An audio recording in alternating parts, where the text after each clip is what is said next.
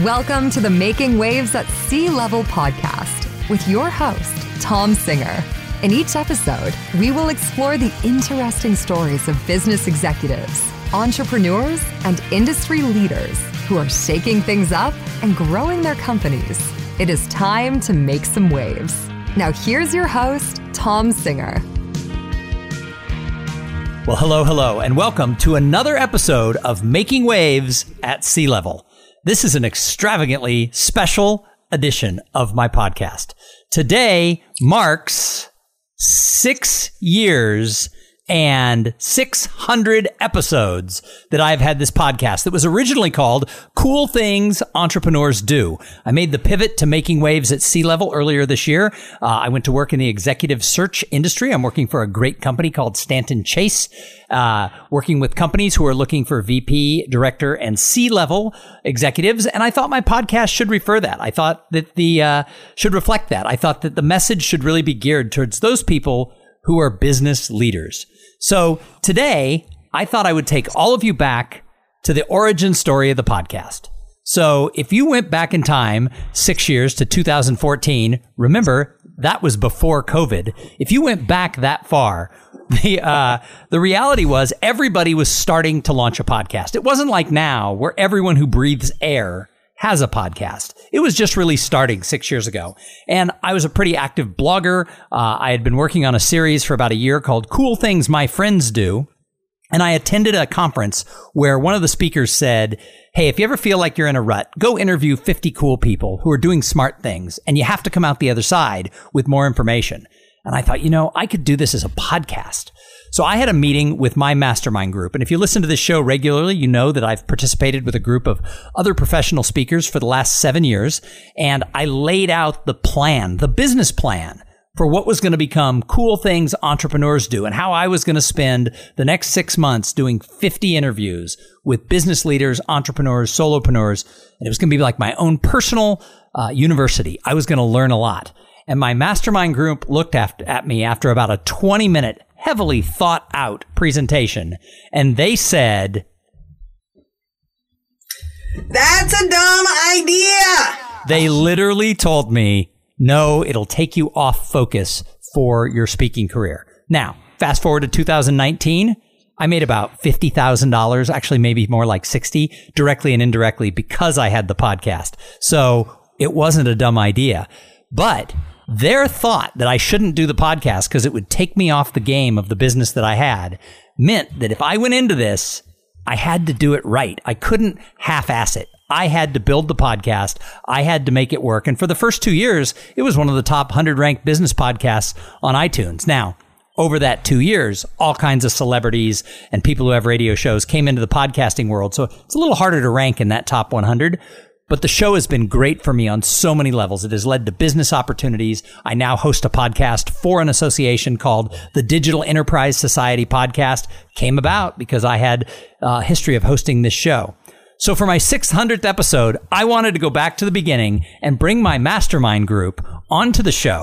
They've been on the show before, all of them individually and as a group, but I wanted to talk a little bit about the history of the show, but then I wanted to talk to them about how people can make waves in business in this weird COVID environment.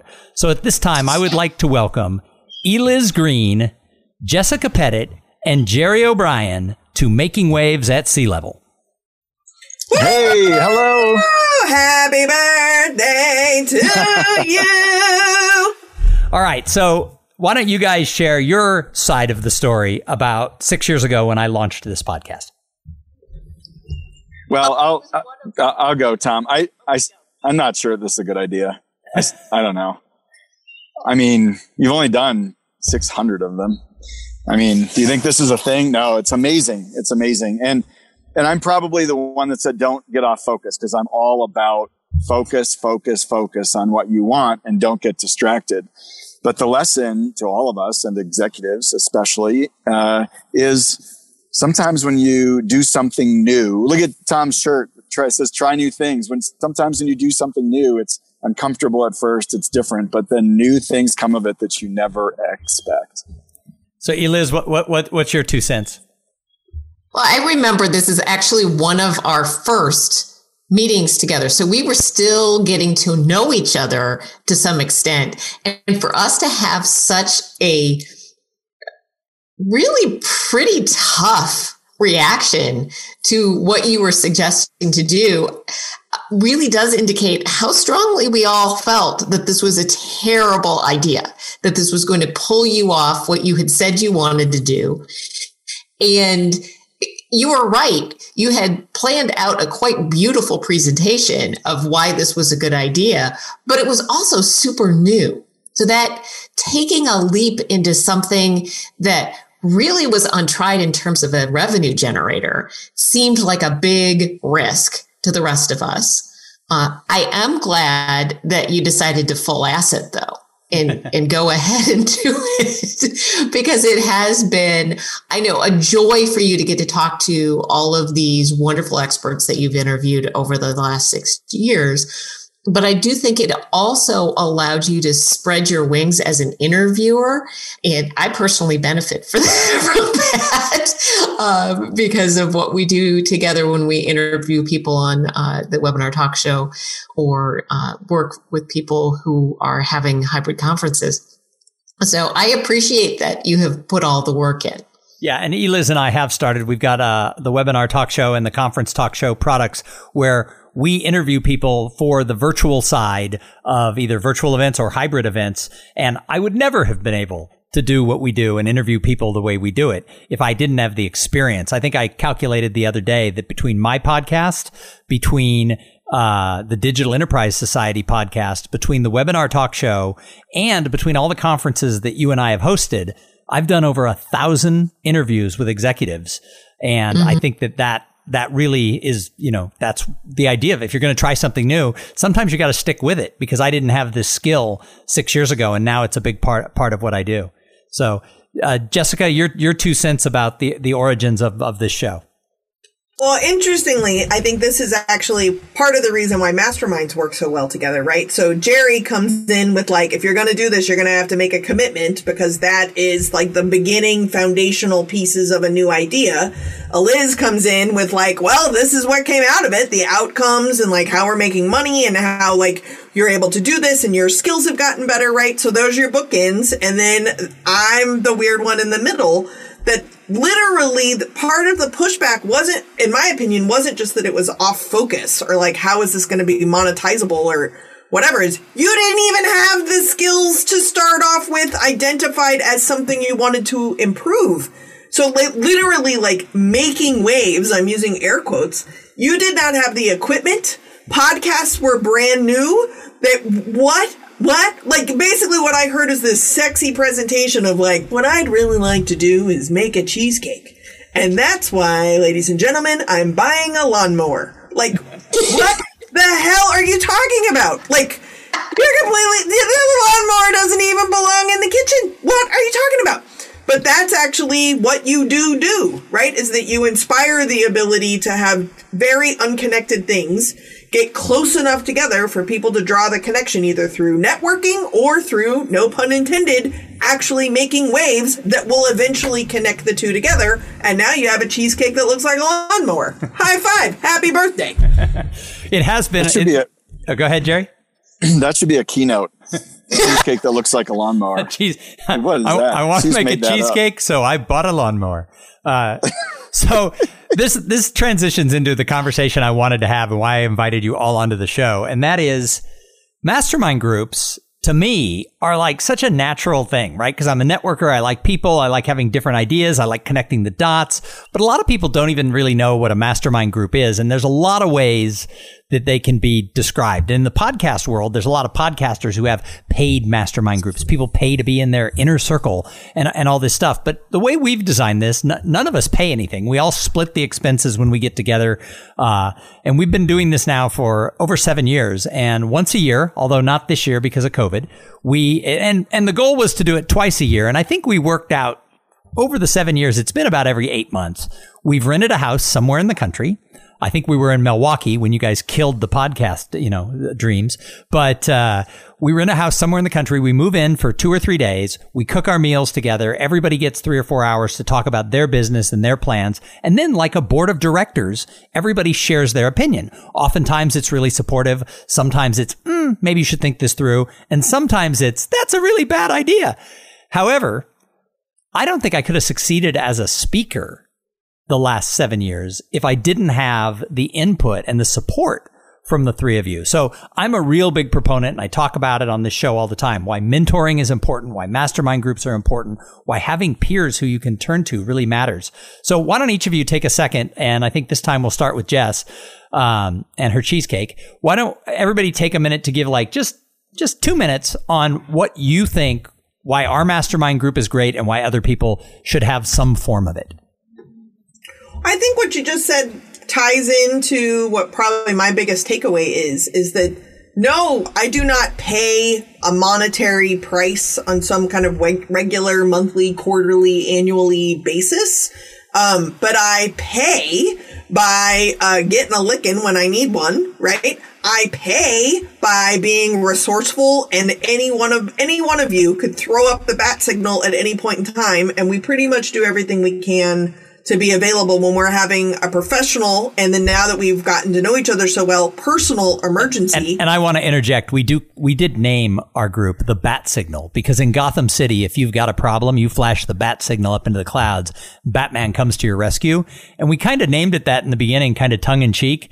I think it's the perfect name for our group, because all of us, either on a personal life, in COVID, speaking businesses collapsing and being put on hold, financial problems, and on a business side, all of us at one point or another have put that bat signal up, and the other 3 have come running. Yeah, that's my biggest takeaway. Well stated. Now I want cheesecake. So, Jerry, your thoughts? So, I think mastermind groups are great for me, or this mastermind, for a few reasons. One is accountability. And I'm not saying, I'm going to do this by this date and you got to follow up with me. That's not what I mean at all. What I mean is, when I'm preparing to get together with all of you live, it inspires me to take a harder look at my business. It inspires me to think about, what do I need? It inspires me to think about your businesses and what do I think of and what can I provide to you of value. So accountability, I think, is great, because it helps me do things I wouldn't otherwise do. Think about my business in a way I wouldn't otherwise think about. And for me, it's also become a huge, I came out of corporate America, and there you've got all sorts of people that are your people in the world, in corporate, in support, in mentorship, and all this stuff. Well, when you work for yourself, you start your own business as a speaker. We run businesses of one person or maybe a couple, or sometimes, we are our own people. So you have become my people, my support system, my sounding board for personal things, for business things, for whatever I need. I know I've got some people that have my back. I don't happen to have a family or a significant other or a company, so you're my people. That's it. And so that's been very valuable for me. And Liz, your thoughts? Well, first, they took all of mine, but it sucks to go last. Actually, I think not only this mastermind, but all masterminds who are really working well for the people that are participating, they push you to do things that you would never have the guts to do on your own. Honestly, without this group, I would still not be in the business of professional speaking. I would have given up, because it's freaking hard. It's freaking lonely, because, go to a party and tell people that you're a professional speaker. There's one or two things that happen. They just glaze over and sort of back away, or they start asking questions about what you do or tell you that that's the worst fear, like having to speak in front of people, and how do you do that? Or they ask you if you know Tony Robbins. Right. Also true. So it's a hard business. But also, I have shifted and am still in the process of shifting from being a speaker who talked predominantly about heart health to predominantly women audiences in a very sort of niche clientele, to speaking to audience of all genders about something that is much more significant. Not that heart disease isn't significant, but people really want to talk about stress. Nobody's getting excited about a presentation on heart health. To a more business oriented, like, who knew manufacturing companies wanted to talk about what I talk about now? So that shift, I would have stayed in my safe little box. Mm-hmm. That shift wouldn't have happened without this group. And it is interesting because the four of us, people would say, well, a mastermind group, you're all competitors because you're all professional speakers. You could all keynote at the same conference. When we started, we all kind of had different audiences that we spoke to. Jessica spoke in the college market. You spoke in the women's heart health space, which is a thing, but that's where you lived. Jerry and I were probably the closest, although we did very different things. He and I both come out of corporate America, but Jerry comes out of really big companies. He has an MBA, so he comes at it a little differently than I did. I came out of sales and marketing and sort of a little bit more entrepreneurial or services-oriented companies. So we weren't necessarily chasing the same stages, although we have all spoken at the same conferences before. But the interesting thing is how together we have all morphed and grown and expanded, and all of our topics have changed and morphed in different ways because of the influence of the other people. It's having, they say that you become the sum of the 4 or 5 people you spend the most time with. And while that is sort of a cliche saying that a lot of people talk about, I actually think it's true. And I think the fact that we get together every 8 to 10 months, but we also have a monthly 2-hour Zoom call where we go through and share everything. And amongst us, one of the other is who we all usually call if we have good news or bad news, or just one of those things that happens in your business where you want to go, woohoo. And so I think that we have encouraged each other in the ways that all of you mentioned. I want to use the rest of this episode talking about what each of you do and how you encourage, because now you all speak for corporate audiences, consult with executives. So I want to talk about the waves that you have made and help people make. So what advice do you have? Let's go through and talk about what is your topic and what do you talk about? And then how do you consult? This is where I was going. Consult with C-level executives on how they can make waves. And Jerry, why don't we start with you? Cause I just love your topic and where it's gone. So great. And before I dive into what I do, one of the things as we're thinking about Mastermind Group that you just inspired me to think about, Tom, is what's the value you get and how people challenge each other and how we've helped morph each other's businesses. My business in 2019, let's say, grew 30% or something, right? And the reason why it grew so much leads back to something that happened in the Mastermind Group. And as professional speakers, what we do is we take, at least what I do, is I take complicated things and I make them simple for executives or sales leaders to understand. And over time, our content, if we're doing our job right, gets better and better and better and more clear and more powerful. So I speak in front of probably, usually in a normal year, 10,000 CEOs, executives, sales team members in a year.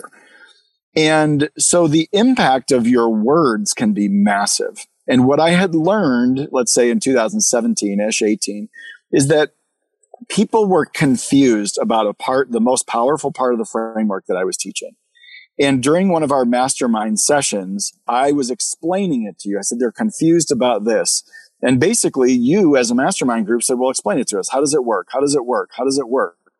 And I finally started explaining it in new language. And as I remember it, this might not be accurate, but at some point, Liz goes, what? Oh, I get it now. I understand how this works. And I wrote down what I said. I inserted it in my keynote and it changed everything, because every audience member, when I started to say the right language the right way, it turned on the light bulb of understanding of how I teach a framework of influence to get people to buy this versus that. That's what I do. That's what I do for executives. I work with executives who lead companies who compete in very crowded, competitive, commoditized markets. I do an enormous amount of work in things like in-home services, HVAC, plumbing, roofing, selling automobiles. Selling tires, selling things that are non-sexy, selling in the manufacturing facilities. How do you sell to places where your product seems like it's the same as all the others? And how do you get people to buy? And so the clarity of the process of the influence framework is critical for because I have to describe it in a way that other people can then implement it in their sales process. And so anyway, the point is, the mastermind group challenged me and helped me clarify that language and solved a problem that made a big difference, not just in my business, but in the thousands of CEOs and executives I talk to every single year. So really quickly then, how do you tell them to make waves? Well, how do I tell them to make waves? So I'm known for a concept called what's your because. And a lot of people have heard of Simon Sinek's, find your why or whatever. And the challenge is a lot of executives have spent a lot of time in the last 5 years finding their why their company is inspired to do what they do. And I'm telling you what, unfortunate as it is, when you're an air conditioning installer or you're selling a set of tires, nobody cares why you became an air conditioning installer. Nobody cares why you're in the air conditioning business. Nobody cares why you're an air conditioning distributor. They care what's in it for them and what do you do differently and better than everyone else that proves that by paying you, I'm making a good call. People are afraid to make a bad call, and they're not interested in only your why you do what you do. They're interested in what's in it for them and your because.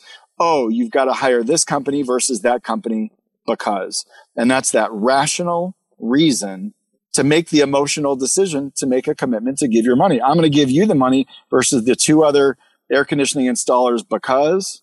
And what is the piece of proof that you are going to do something different or better that's valuable to me? And that's what I do is I help companies find their because, that proof that other people can repeat on your behalf, whether it's your sales team or your customers making referrals. What's your because? What's your proof that says, this is a good call. This is the right decision for me. And when people can see that because, they buy from you. And when they buy from you, your company grows because everyone's buying from you. Is that right? That is right. When someone can repeat and refer you based on what they know about you, and they make it easy to show that you're a good choice, that's when referrals start. That's when your sales team gets clarity. That's when your innovation pipeline changes to support what it is that we're going to prove is our because. Buy from us because. Awesome. I want to move on to Jessica.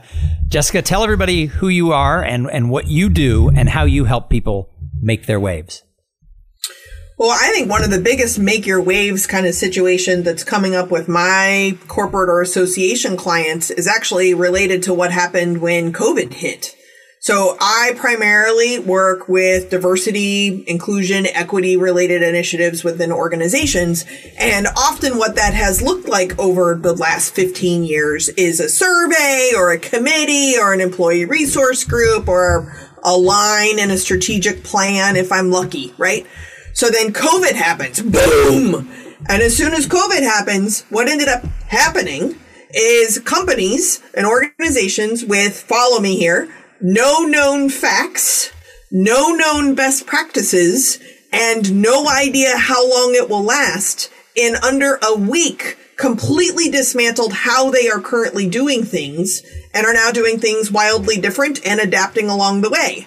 So as far as the diversity, equity, and inclusion person goes, you're not doing another survey. We are not going to put this into a committee to die into committee so that you can do more surveys and compare them to past surveys and see if in fact these are still problems, because we have showcased that if it really matters, you can pivot, and I mean that word on purpose, plus someone's probably playing a podcast drinking game, but you can pivot instantaneously almost with no known knowns. And the reality with DEI work is we actually have a lot of known knowns that we're not doing things with. Mm-hmm. So the ability and the agility to do something is truly based on acknowledging that a problem exists.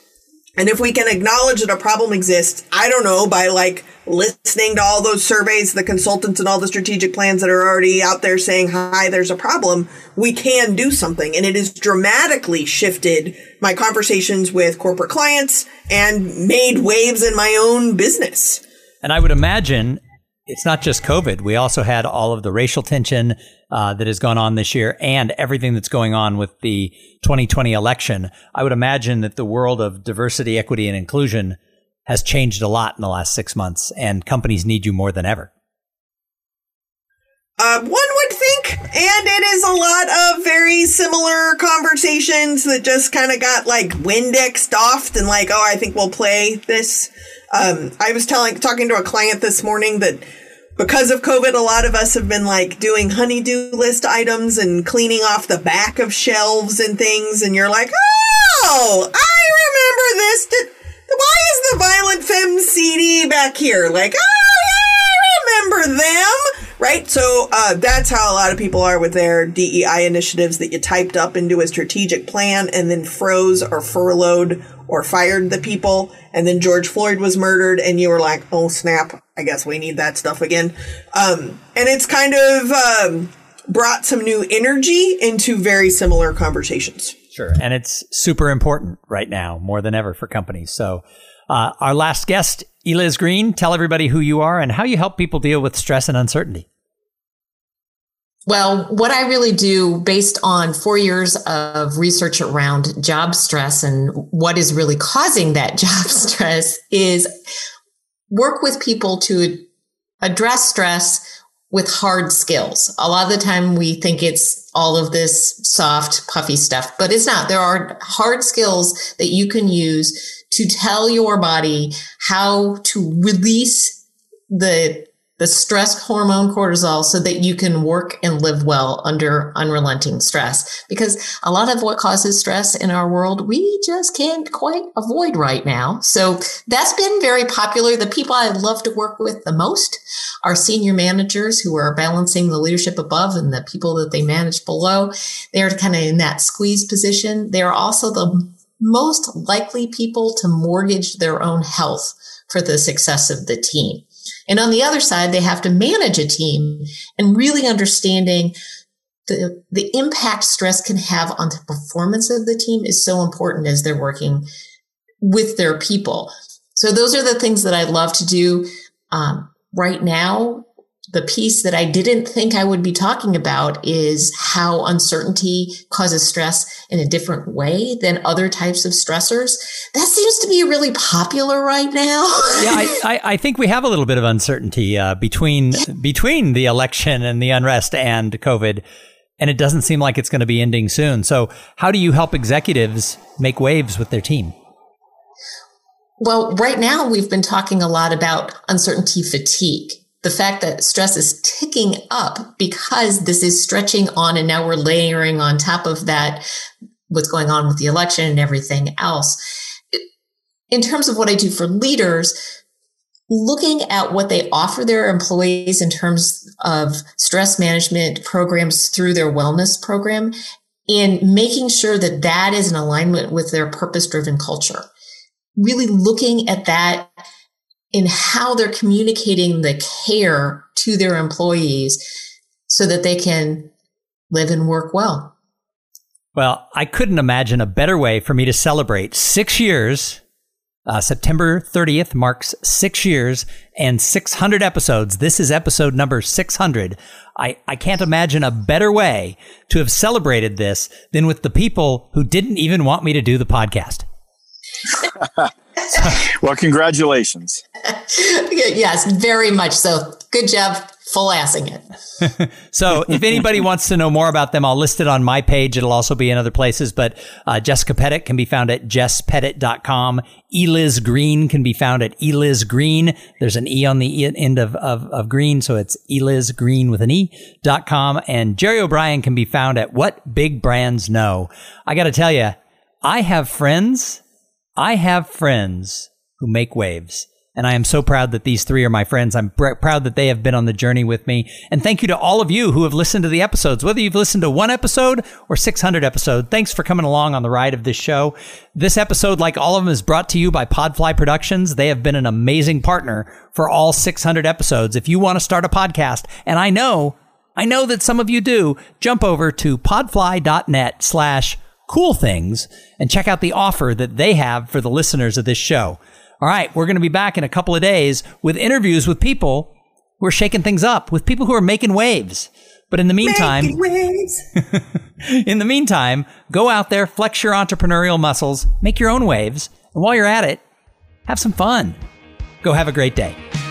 Thank you for listening to the Making Waves at Sea Level podcast. Without your listening to these in-depth conversations, there would be no show. Connect with Tom at tomsinger.com and follow him on Twitter and Instagram at tomsinger.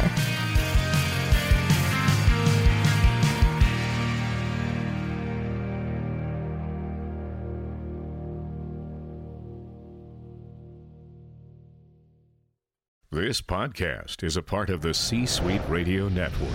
For more top business podcasts, visit c-suiteradio.com.